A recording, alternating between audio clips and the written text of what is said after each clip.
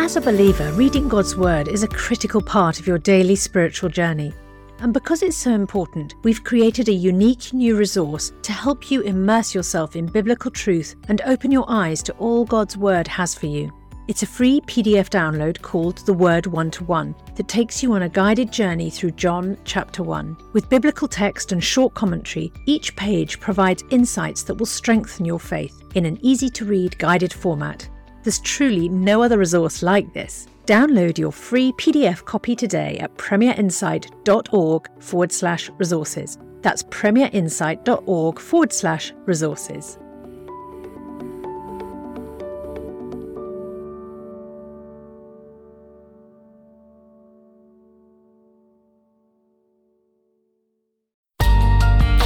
The Bible in a Year, bringing the Word to life.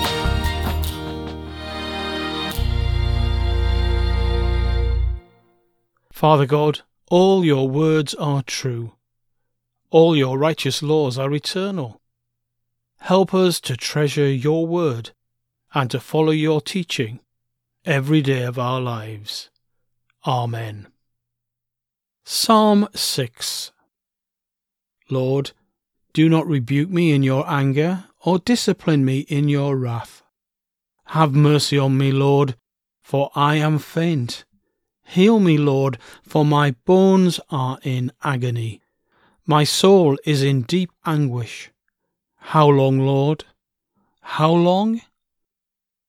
Turn, Lord, and deliver me. Save me because of your unfailing love. Among the dead no one proclaims your name. Who praises you from his grave?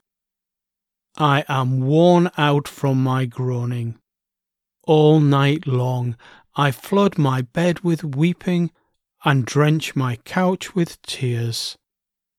My eyes grow weak with sorrow. They fail because of all my foes. Away from me, all you who do evil, for the Lord has heard my weeping. The Lord has heard my cry for mercy. The Lord accepts my prayer. All my enemies will be overwhelmed with shame and anguish. They will turn back and suddenly be put to shame. Matthew chapter 5, verse 43 to chapter 6, verse 24. You have heard that it was said, love your neighbour and hate your enemy. But I tell you, love your enemies and pray for those who persecute you, that you may be children of your Father in heaven. He causes his sun to rise on the evil and the good, and sends rain on the righteous and the unrighteous. If you love those who love you, what reward will you get? Are not even the tax collectors doing that? And if you greet only your own people, what are you doing more than others? Do not even pagans do that? Be perfect, therefore, as your heavenly Father is perfect. Matthew chapter 6. Be careful not to practice your righteousness in front of others to be seen by them. If you do, you will have no reward from your Father in heaven. So when you give to the needy, do not announce it with trumpets as the hypocrites do in the synagogues and on the streets, to be honoured by others. Truly, I tell you, they have received their reward in full. But when you give to the needy, do not let your left hand know what your right hand is doing, so that your giving may be in secret. Then your Father, who sees what is done in secret, will reward you. And when you pray, do not be like the hypocrites, for they love to pray standing in the synagogues and on the street corners to be seen by others. Truly, I tell you, they have received their reward in full. But when you pray, go into your room, close the door, and pray to your Father who is unseen. Then your Father who sees what is done in secret will reward you. And when you pray, do not keep on babbling like pagans, for they think they will be heard because of their many words. Do not be like them, for your Father knows what you need before you ask him. This, then, is how you should pray. Our Father in heaven, Hallowed be your name. Your kingdom come. Your will be done on earth as it is in heaven. Give us today our daily bread, and forgive us our debts, as we also have forgiven our debtors. And lead us not into temptation, but deliver us from the evil one. For if you forgive other people when they sin against you, your heavenly Father will also forgive you. But if you do not forgive others their sins, your Father will not forgive your sins. When you fast, do not look sombre as the hypocrites do, for they disfigure their faces to show others they are fasting. Truly I tell you, they have received their reward in full. But when you fast, put oil on your head and wash your face, so that it will not be obvious to others that you are fasting, but only to your Father who is unseen, and your Father who sees what is done in secret will reward you. Do not store up for yourselves treasures on earth, where moths and vermin destroy, and where thieves break in and steal. But store up for yourselves treasures in heaven, where moths and vermin do not destroy, and where thieves do not break in and steal. For where your treasure is, there your heart will be also. The eye is the lamp of the body. If your eyes are healthy, your whole body will be full of light. But if your eyes are unhealthy, your whole body will be full of darkness. If then the light within you is darkness, how great is that darkness? No one can serve two masters. Either you will hate the one and love the other, or you will be devoted to the one and despise the other. You cannot serve both God and money. Genesis chapters 14, 15, and 16. At the time when Amraphel was king of Shinar, Arioch king of Elasar, Kedorlaomer king of Elam, and Tidal king of Goyim, these kings went to war against Bera king of Sodom, Bersha king of Gomorrah, Shinab king of Admah, Shemeba king of Zeboim, and the king of Bela, that is Zoar. All these latter kings joined forces in the valley of Siddim, that is the Dead Sea Valley. For 12 years they had been subject to Kedorlaomer, but in the 13th year they rebelled. In the 14th year, Kedorlaomer and the kings allied with him went out and defeated the Rephaites in Ashtareh-Karnaim, and the Zuzites in Ham, the Emites in Shaveh Kiriathaim, and the Horites in the hill country of Seir, as far as El Paran near the desert. Then they turned back and went to En-Mishpat, that is Kadesh, and they conquered the whole territory of the Amalekites, as well as the Amorites who were living in Hazezon Tamar. Then the king of Sodom, the king of Gomorrah, the king of Admah, the king of Zeboim, and the king of Bela, that is Zoar, marched out and drew up their battle lines in the valley of Siddim against Kedorlaomer, king of Elam, Tidal, king of Goyim, Amraphel, king of Shinar, and Arioch, king of Elasar, 4 kings against 5. Now the valley of Siddim was full of tar pits, and when the kings of Sodom and Gomorrah fled, some of the men fell into them, and the rest fled to the hills. The 4 kings seized all the goods of Sodom and Gomorrah and all their food, then they went away. They also carried off Abram's nephew Lot and his possessions, since he was living in Sodom. A man who had escaped came and reported this to Abram the Hebrew. Now Abram was living near the great trees of Mamre the Amorite, a brother of Eshcol and Anna, all of whom were allied with Abram. When Abram heard that his relative had been taken captive, he called out the 318 trained men born in his household and went in pursuit as far as Dan. During the night, Abram divided his men to attack them, and he routed them. pursuing them as far as Hobnah, north of Damascus. He recovered all the goods and brought back his relative Lot and his possessions, together with the women and the other people. After Abram returned from defeating Kedorlaomer and the kings allied with him, the king of Sodom came out to meet him in the valley of Shaveh, that is, the king's valley. Then Melchizedek, king of Salem, brought out bread and wine. He was priest of God Most High, and he blessed Abram, saying, "Blessed be Abram by God Most High, creator of heaven and earth, and praise be to God Most High, who delivered your enemies into your hand." Then Abram gave him 1/10 of everything. The king of Sodom said to Abram, "Give me the people and keep the goods for yourself."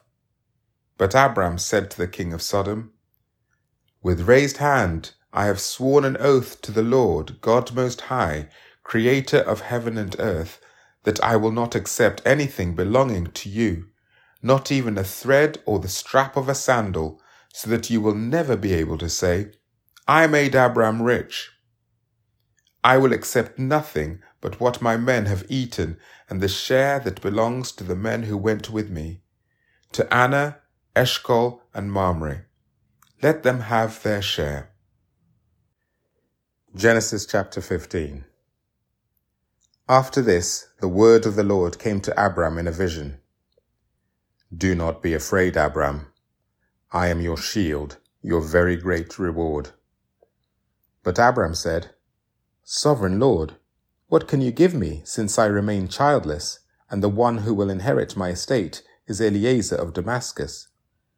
And Abram said, "You have given me no children, so a servant in my household will be my heir."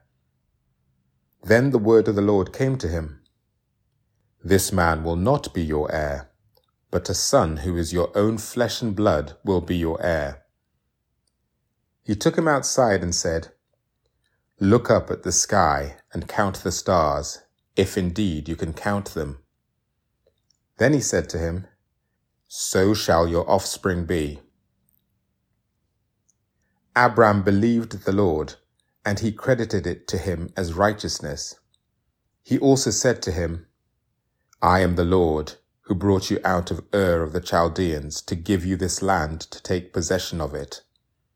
But Abram said, "Sovereign Lord, how can I know that I shall gain possession of it?"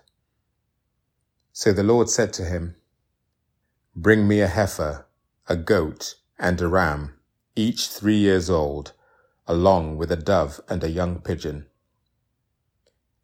Abram brought all these to him, cut them in two, and arranged the halves opposite each other. The birds, however, he did not cut in half. Then birds of prey came down on the carcasses, but Abram drove them away. As the sun was setting, Abram fell into a deep sleep, and a thick and dreadful darkness came over him. Then the Lord said to him, "Know for certain that for 400 years your descendants will be strangers in a country not their own, and that they will be enslaved and ill-treated there. But I will punish the nation they serve as slaves, and afterwards they will come out with great possessions. You, however, will go to your ancestors in peace and be buried at a good old age. In the 4th generation your descendants will come back here, for the sin of the Amorites has not yet reached its full measure." When the sun had set and darkness had fallen, a smoking brazier with a blazing torch appeared and passed between the pieces.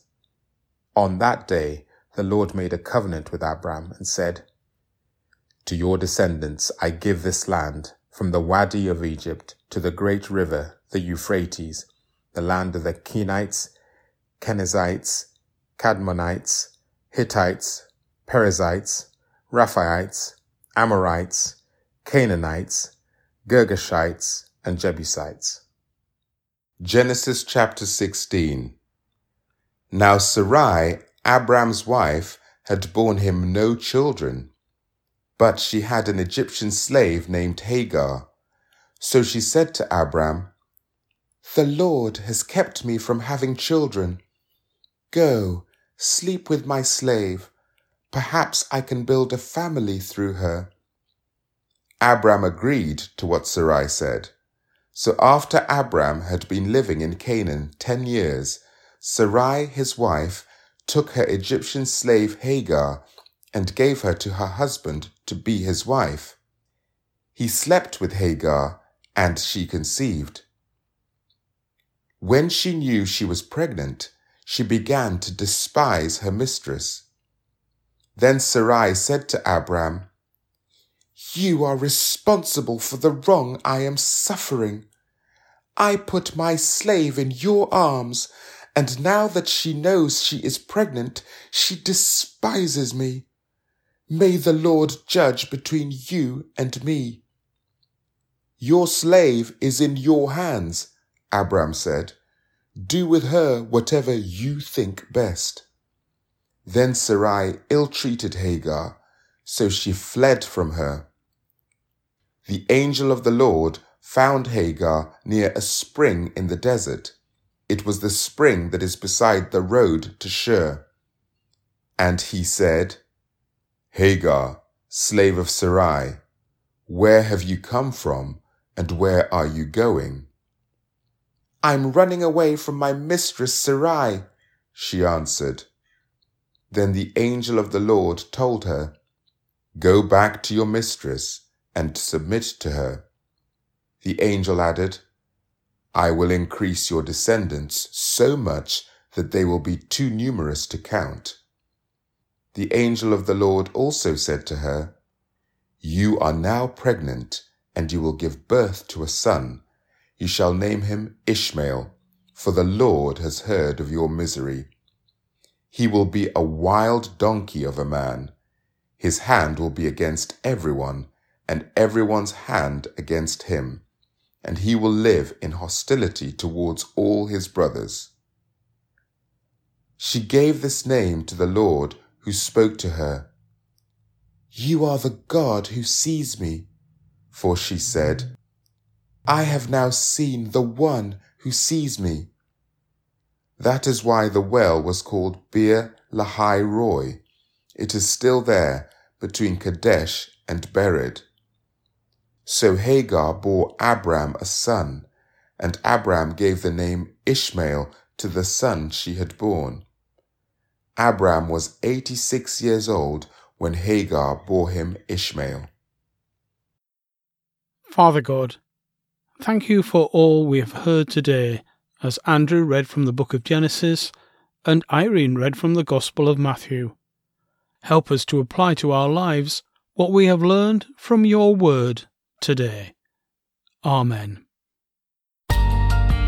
For more resources to help you bring the word to life, go to premier.org.uk/Bible.